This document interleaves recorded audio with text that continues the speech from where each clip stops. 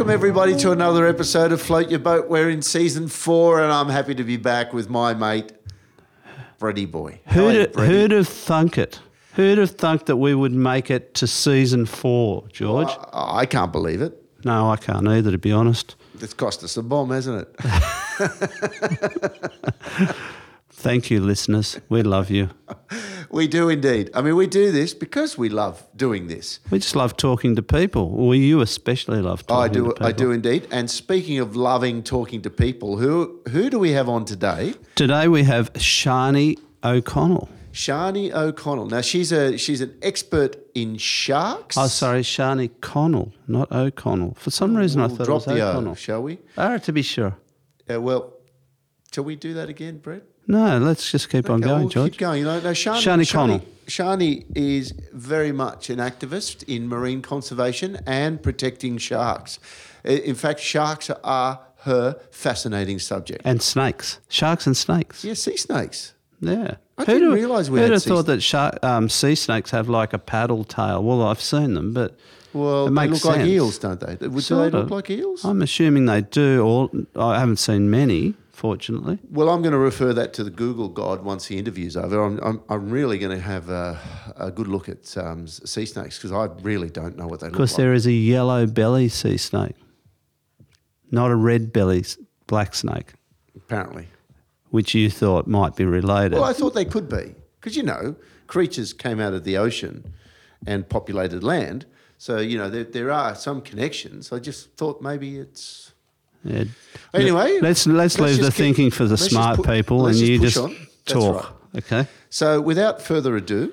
Let's get her into the studio. Absolutely. Let's get her in. Shani Connell. Here she comes.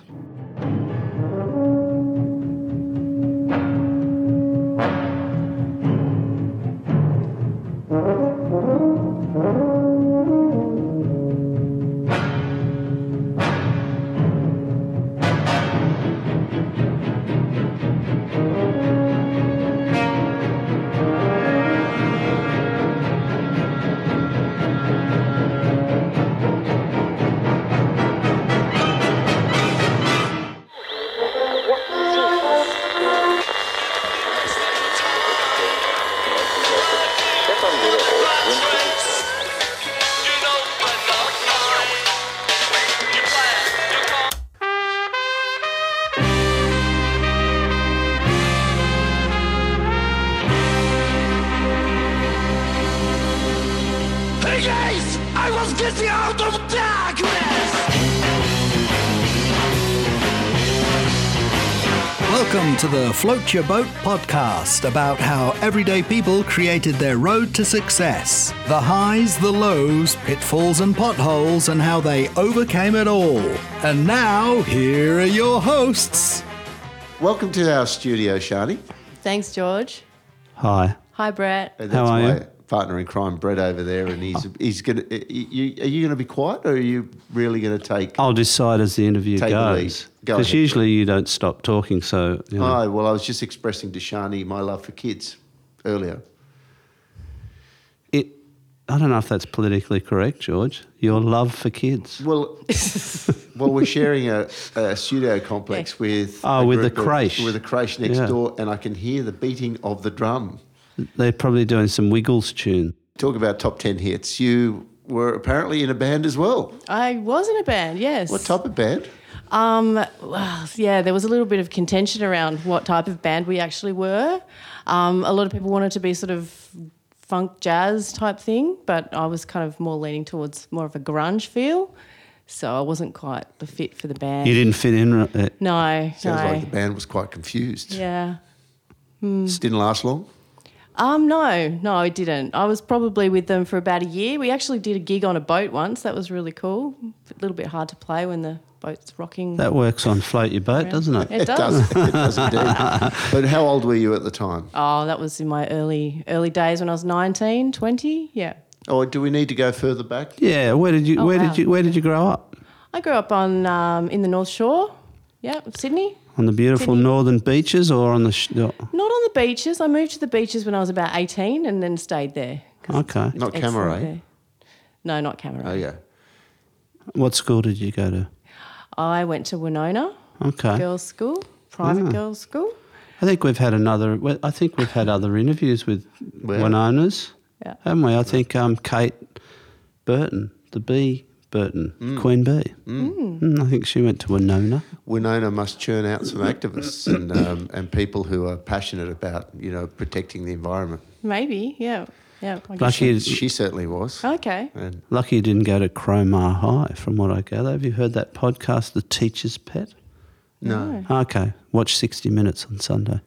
Oh, I just gave them a free plug. good plug. I was going to say, nice. I'm not nice plugging them, I'm just saying. yeah, right. Okay. So anyway, I digress. So Shani, let's go. Okay, so you moved to the beaches when you were 18 or 19, and is that when you found your passion for the ocean?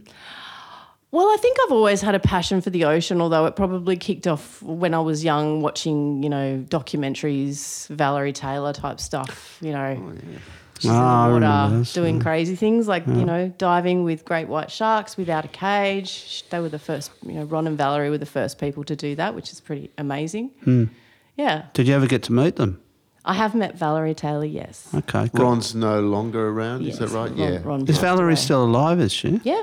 How She's she'd alive. be- She's still kicking. She's still diving. Wow. Yeah, she's still being an activist Wonder how as old, well. how old would she be? She'd be in her 80s, I'm sure. Yeah, wow. Yeah, I remember as a kid marvelling at her, their show.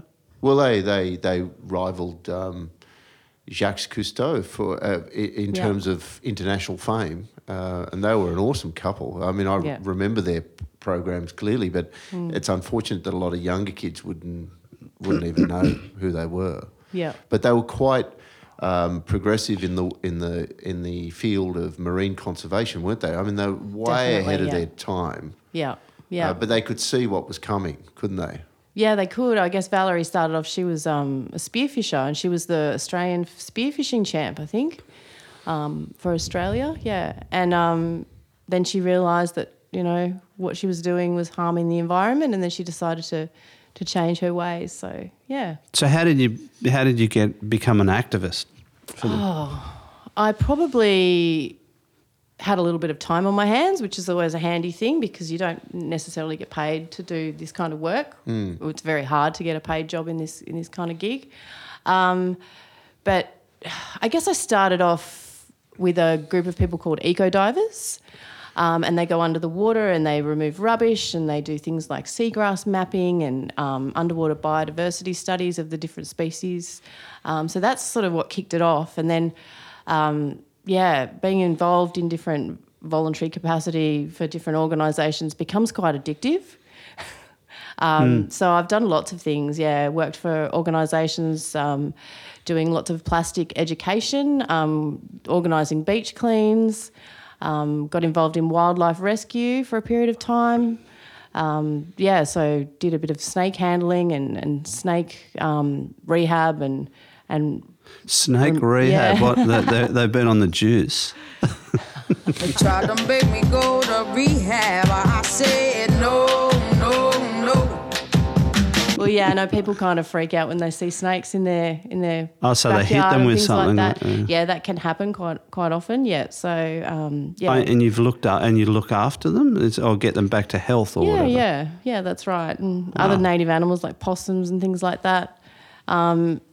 And then from a lot of the work that I did with rehabbing animals and also the work that I'd done on ocean conservation, I started working at the aquarium at Manly that's no longer around.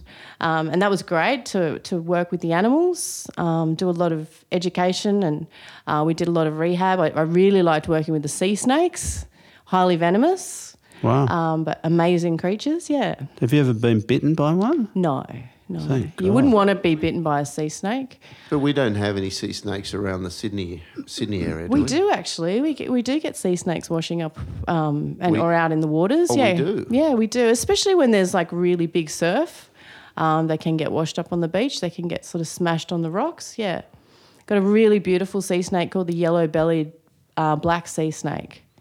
It's got a beautiful pattern. So it looks similar to what you find on land, the yellow-bellied black snake. Oh, the red belly black That's a red snake, belly similar, black but snake. it's yellow Similar. and black. Yeah, right. So it looks similar. Red, so yellow. Are they Similar. related in any way, do you think? No, no, I don't think they're related. They're a different type of species. But the sea snakes will have a paddle tail. That's how you tell if it's a sea snake or a land snake. Yeah, so they can swim along. Of course, of course.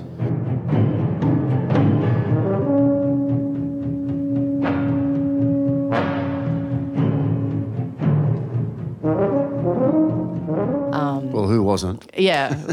Although the new generation aren't. They really aren't, because the special effects that they have nowadays compared to what we had back then, we had to use our imagination. Nowadays they just go, that's just crap. That doesn't even look real. But in our day it was really real and it was really scary. And so for many years I was actually terrified of going in the water. You know, I'd go up to my knees and I'd be freaking out sort of thing. Like, it was a serious phobia. Right. And then when I sort of managed to overcome that to some extent and managed to go in the water, I remember one day I was at Shelley Beach at Cabbage Tree Bay in Manly snorkeling, and I'd kind of, you know, you just kind of get deeper and deeper and not really realising how far out you are from the beach. And I actually saw a shark. And it wasn't a very big shark. It was about 1 metre long. And it was a dusky whaler. And we actually have an amazing population that comes in every summer. So it's like a nursery ground for these amazing creatures. And we can get heaps of them. We can get like 50 to 100 of them in the bay, which is amazing. Wow. Anyway, I didn't know any of this. So I just saw this dusky whaler and I completely shat myself, basically. Just while you were in the water. Yeah, luckily. So I freaked out. But the cool thing was, like, at the same time, it freaked out because I freaked out. And we both turned and swam as fast in the opposite direction. And as I'm swimming like a back, I'm cartoon. thinking, where's the mummy shark? Oh, my God. And then my brain's going, well, hang on, sharks don't have parenting kind of thing happening. So, you know, my rational mind was trying to overtake my, you know, emotional mind, and I'm swimming back going, oh, my God, is it behind me? Is it following me, sort of thing? By the time I got to the beach, I'd calmed down, and then I was like, oh, my gosh, that creature was just as scared of me as I was of it. And that's when everything changed. And since then, yeah, happy to be in the water. Bring on the sharks. Hello. Well, hi. Name's Bruce. It's all right, I understand. Why trust a shark, right? Yeah, well, sharks are really important for our marine ecosystem. So they're the top predator, and they actually, you know, organise the whole ecosystem underneath them. So they, you know, go around eating all the fish that are sick or injured. So they ensure that we're keeping the ecosystem as healthy as possible, because only the fittest will survive. But if you take out all the top predators, and really, like, worldwide, we've sort of lost about 90% of our sharks. So it's pretty scary to think, yeah, the entire ocean ecosystem can collapse if you take away those top predators. So why don't people listen to this statistic? Oh, I think people are listening. I think the word is definitely catching on now. I think, yeah, most people are aware of the need for sharks, and I think most people are aware of the fact that, you know, the sharks aren't really that dangerous, considering, you know, how many people swim in the ocean every single day and the very small number of shark bites that happen every year. Yeah. So is it just political bullshit as usual that they talk about this, the constant talk about, should we cull them, should we capture them? You know, there's all these different types of ways of trying to manage the shark problem. Is that just claptrap, or is it, you know? Well, I mean, it'd be good to be able to manage the risk to some extent if we could. I mean, the risk is very small. Like I said, it's about 10 people worldwide per year on average that die from sharks. So 10 people in the whole world. So obviously if you're a surfer and if you're out in a very remote location and things like that, and you're sort of trying to find a wave where you're all by yourself and things like that, or, you know, some of the places like in WA where they're having a lot of whale carcasses washing up and things like that, you know, those sort of situations can be heightened danger. But, you know, there's these great personal protective devices now available for people. Oh, is it? Yeah. So there's the Shark Shield and various other types as well. So people can wear those. They can have them actually installed onto their surfboards. And I actually think that's probably one of the better ways of managing the risk. You know, people choose to enter an ocean ecosystem which is basically a wilderness. So, you know, you are going to encounter wild animals. So maybe you need to take the precautions rather than the government trying to, you know, be responsible for everyone's safety. I think one of the biggest things for me was working again at Sea Life at Manly, you know, and just the number of turtles that we had come in as rescues that had ingested plastic or had some sort of plastic entanglement. These guys are really struggling at the moment. I mean, unfortunately, a plastic bag will look like their food, which is a jellyfish. And the other thing is those balloons, those helium balloons, when they burst, they actually burst up at altitude. And they burst and they look like a jellyfish. Yeah, they look like they've got tentacles the way that they burst. So they really resemble the food, which is a real problem. Yeah. So kids' parties where they've got 400 balloons and then they all let them go or whatever, they get to a certain height, burst, and they end up in the ocean. Yeah, often they'll end up in the ocean, or if they end up on land, you know, they might get washed down the stormwater drains into the ocean. So that's a real problem too. Yeah, plastic pollution is a huge problem. So what kind of things are you seeing can be done about it? It needs to be tackled at all levels. So, I mean, it's great that people are doing beach cleans and it's becoming more and more popular all the time. But, you know, it's going to keep coming in. So we have to find ways to stop it at the source. Obviously, if people can replace their single-use plastics and not use those, like things like straws. Well, nobody needs straws unless, you know, you have a disability or something like that.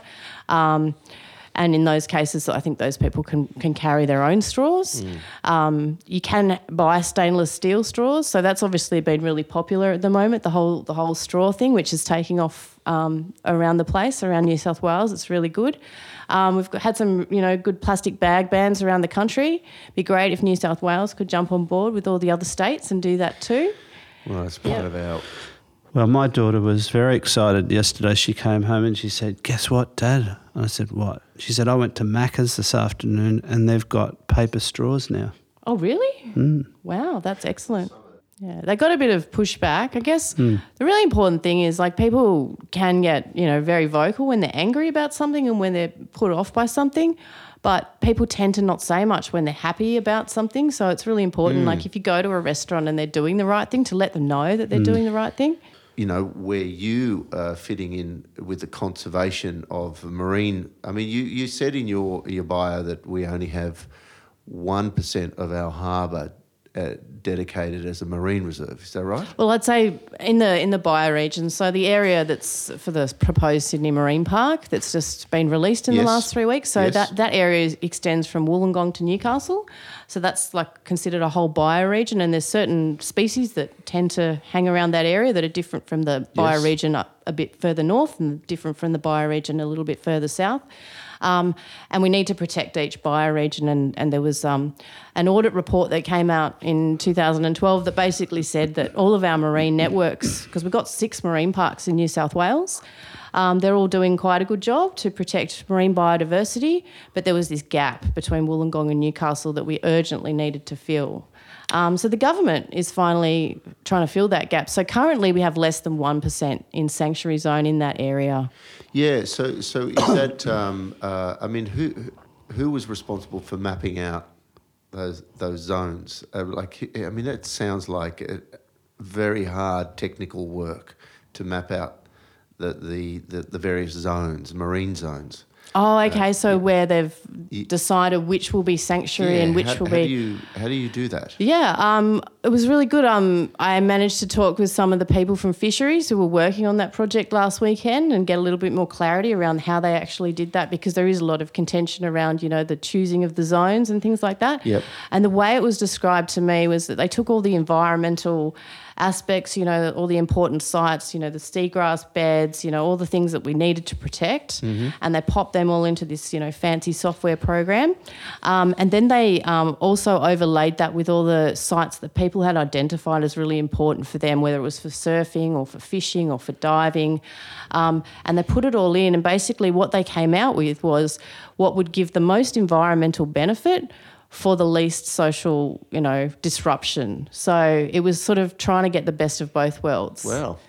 So that's what they came up with, yeah. So the proposal for the Sydney Marine Park, or we're calling it the Sydney Marine Park, but it's really the Wollongong to Newcastle Marine Park, and it's 2.4% that will be in the sanctuary zone in this proposed park if it gets up.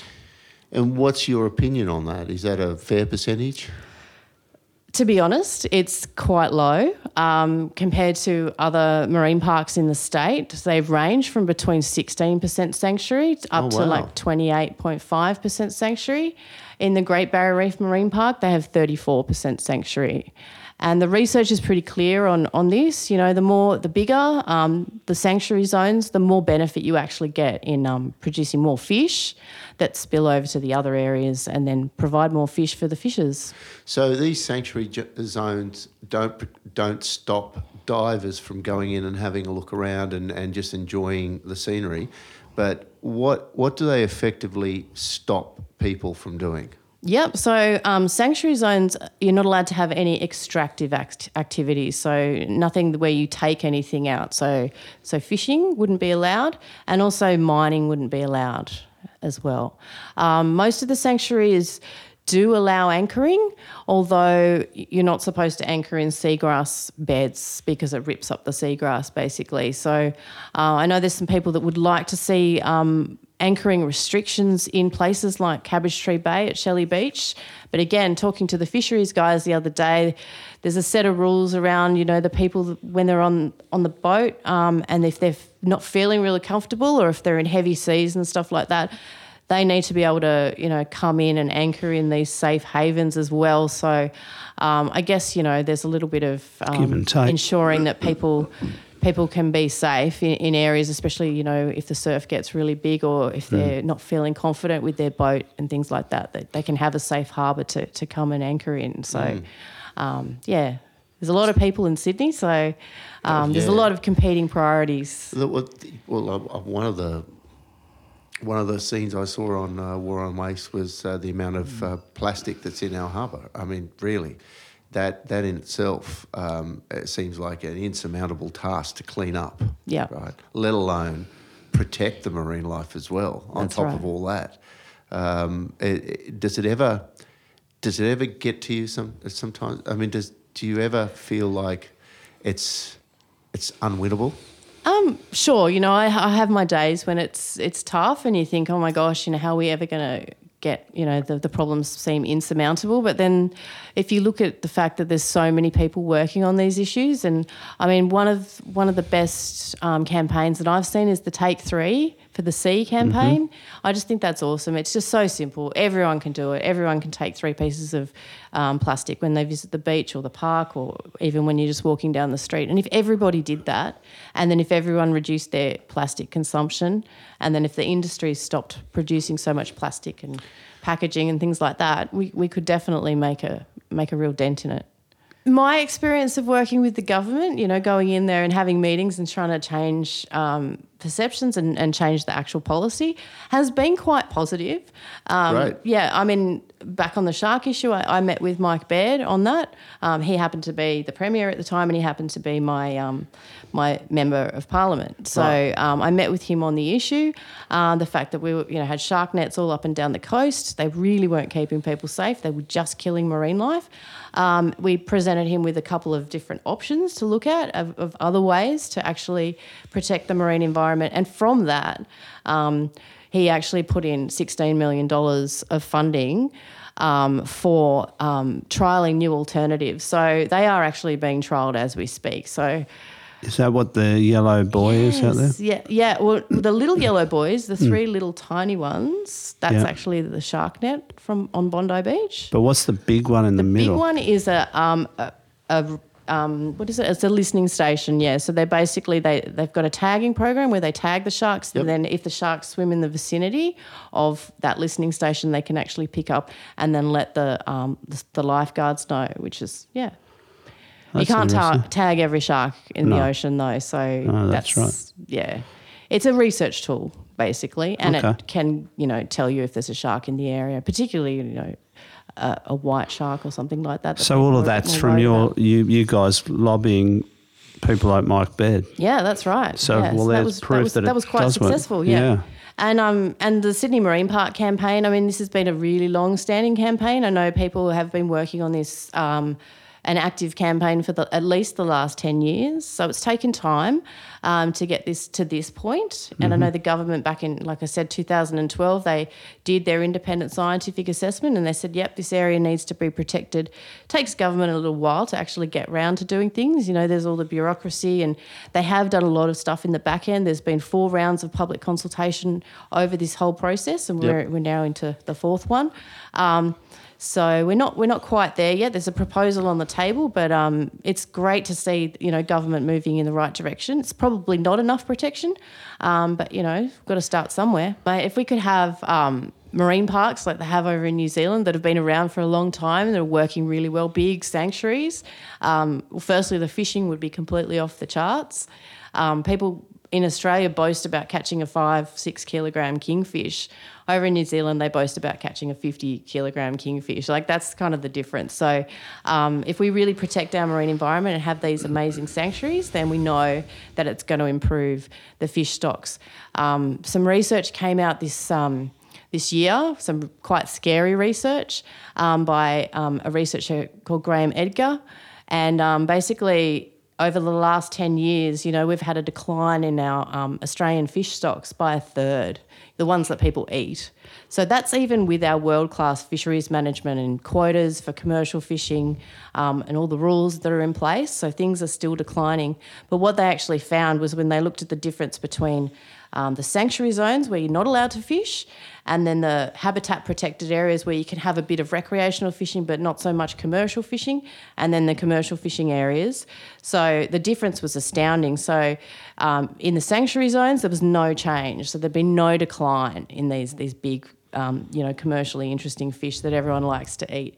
In the recreational areas, there was like an 18% decline where you can recreational fish, but the other areas, it was like a 33% decline. So if we kind of fish down everywhere, we're not going to have anything really left. So we need to keep these areas as sanctuaries to ensure that that's where the fish from the future are going to come from. That's where, you know, hopefully they pick good areas, which are spawning sites and things like that, places, nursery zones where fish grow and breed.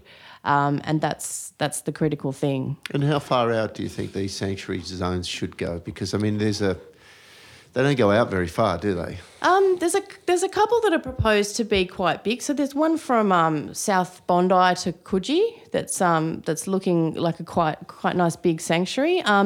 But how far out to sea would they go? It doesn't. Yeah, it probably goes out. I think probably about 1 kilometre. Mm-hmm. So when we talk about marine parks, it can be a little bit confusing. So there's the marine parks at the state level. And that's the level that I'm working on. The Sydney Marine Park campaign is literally the state government that we're talking with. And the state waters go out from the coastline, and it includes all the estuaries and the rivers and things like that up to the tidal influence. And it goes out to 3 nautical miles, which is about 5 k's offshore. Yep. And then from there, it's the federal waters, and then that goes out to international waters. So, we're talking 5 k's out to sea. And really, internationally, the UN recommends what's called the CAR principles. That's comprehensive, adequate and representative. So you need to have sanctuaries that are big enough. They've got to be adequate in size, and they need to represent lots of different types of ecosystems. So you need your lagoons, you need your sand flats, you need your offshore islands, you need your deep reefs, your shallow reefs, you need your estuaries protected. And you should have that sort of protection represented at least 3 times in a bioregion. So you should have, 3 sanctuaries in, lagoons, and 3 sanctuaries in lakes, and 3 sanctuaries at least to be consistent with the CAR principles. And there should be sort of a network between them as well. So these fish can actually swim between the different areas. So just sort of having a little sanctuary over here and another little one over there, there's no connectivity between them. You really should be taking it, from the estuary all the way out through the deep reef, the shallow reef, the deep reef, and then all the way out to federal waters to be, and then you'd hope the federal marine park system would take over from there as well. So, wow. Yeah, There's a lot more thought to it than I would have thought. Yeah, so that's the principles that the UN recommends. And the UN are recommending, you know, kind of a minimum of kind of 20 to 30% of our oceans are in sanctuary. That's to ensure that we have fish for the future. But how's that helping, countries, underdeveloped countries? And, I mean, how's that going in underdeveloped countries around the world? First world nations are certainly complying. Some are not, I know. Some, I shouldn't mention Spain. Did I? Or, anyway, but how's it going globally? Well, I mean, it's hard. I mean, when you're in a situation where in a lot of first world countries, a lot of island populations, you know, they're relying on the ocean for, you know, their subsistence, and they're relying on it for their income as well. And there's not a lot of regulation, so that's a real challenge in places like that. Yeah. I think we're here in Australia, I mean, people are saying, you know, why do we need to protect the marine environment? It's so good. Like, it's amazing. The harbour's never been better. And yeah, the fishing in the harbour has improved dramatically since they stopped commercial fishing in the harbour because it was toxic. And you shouldn't really be eating a lot of the fish from the harbour. Yeah, of course the fishing's going to get better, but I mean, do we wait till things are dire before we protect them? I think, you know, if you've got something that's great, like the Great Barrier Reef, you know, we had the foresight to protect that. So let's protect what we have now before we lose it. Yep. I know there's a place in Mexico, Cabo Pulmo. They have a marine protected area there, amazing. It wasn't the case, and the government wasn't on board with putting in any protections. It was the commercial fishers that actually put the protections in place themselves. They recognised that the entire ecosystem was collapsing, and they weren't catching fish anymore. So they actually set up their own marine sanctuary, and they actually policed it themselves with boats and guns. It got really as you do in Mexico. That's what you do in Mexico. And, you know, sort of 10, 15, 20 years on, it's amazing. And they've still kept that sanctuary zone in place, but their fishing has come back, and they commercially fish just outside the sanctuary, and they can make a living, and the marine environment can recover. So, we Shani, can do both. how do people get in touch with you if they're interested in what you do, and so they can get behind what you do? Yeah, well, it's a really critical phase at the moment. So we've got 3 weeks left of our the proposal for the marine park here between Wollongong and Newcastle. 3 weeks left to have your say. So the public submissions close on the 27th of September. So the best way to do it would probably be to go to our website, www.sydneymarinepark.org.au. There's a take action page on there. There's a link to go directly to the government survey with some information on how to do that as well. We've got a little video. There's a bunch of other things you can do. You can sign our petition and stuff like that. But the number one thing we need people to do right now is put in submissions. Yep. We really need to get this marine park up. We need to get more protections on the water. So, yeah, do a submission today. Even if you don't know a lot about the areas, you can do as little or as much as you want in your submission. You can literally go in and say, yes, I support the marine park proposal, and write your name, and that's it. Yep. Or you can actually go into detail, where they go into the detail of the different sites, and you can make comments on different sites. You can make it on one site. You can make it on all of them. You can write a 5,000-word essay if you'd like for this, or you can just spend 30 seconds doing it online. So the more submissions we get, the better. So, George? Well, See, if George could do a verbal submission, it would go for a long time. I'll be doing a voice recording and sending it as an attachment. Which will go for about... Yes, you can attach documents. Yeah, so definitely do that on the government link. Well, hopefully it doesn't have a time limit, because otherwise it'll probably go on forever. Thanks very much, Brad. Shani, thanks for coming in today. Thank really you, enjoyed Shani. what you're... And, keep up the good fight. Yeah, well, we're really impressed by what you're doing, and we hope that the government does listen. Yeah? It's 3 weeks to go before you tell us the news. Hold on. Did you send me your favourite song? Because we always finish Float Your Boat with a favourite song, you see. Okay. Okay, probably Comfortably Numb by Pink Floyd. Oh, okay. Yeah. I've been listening to a lot of that lately because my son's all of a sudden Pink Floyd mad, so... Right. So Comfortably Numb. Shani, thanks for coming in today. Thanks, Brett. Thanks, George. Thanks, Shani. Is there anybody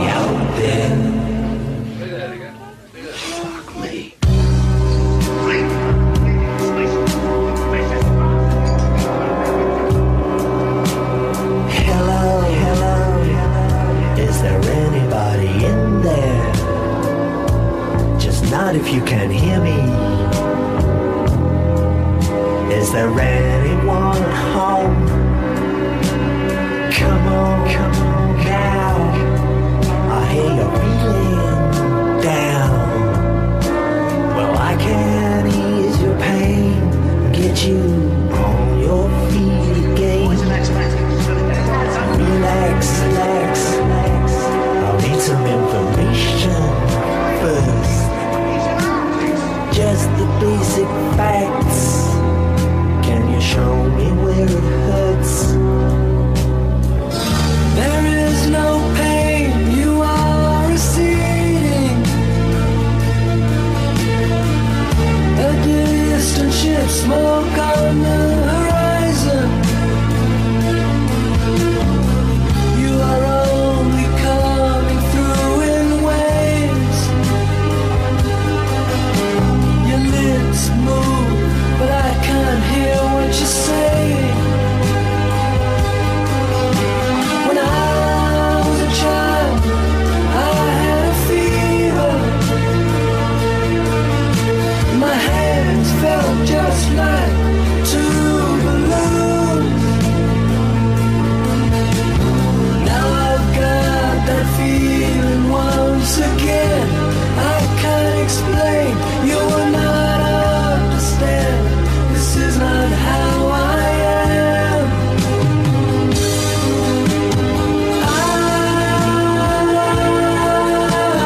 I have become comfortably numb.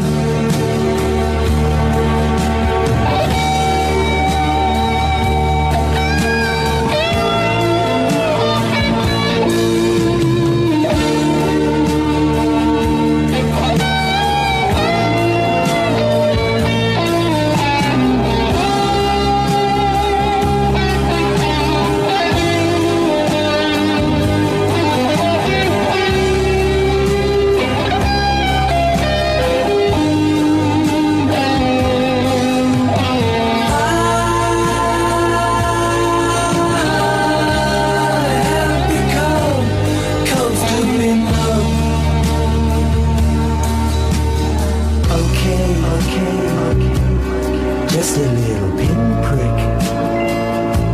There'll be no more. But you may feel a little sick. Can you stand up? I do believe it's working. Good. That'll keep it going through the show. Come on, it's time to go. There is no pain, you are receding.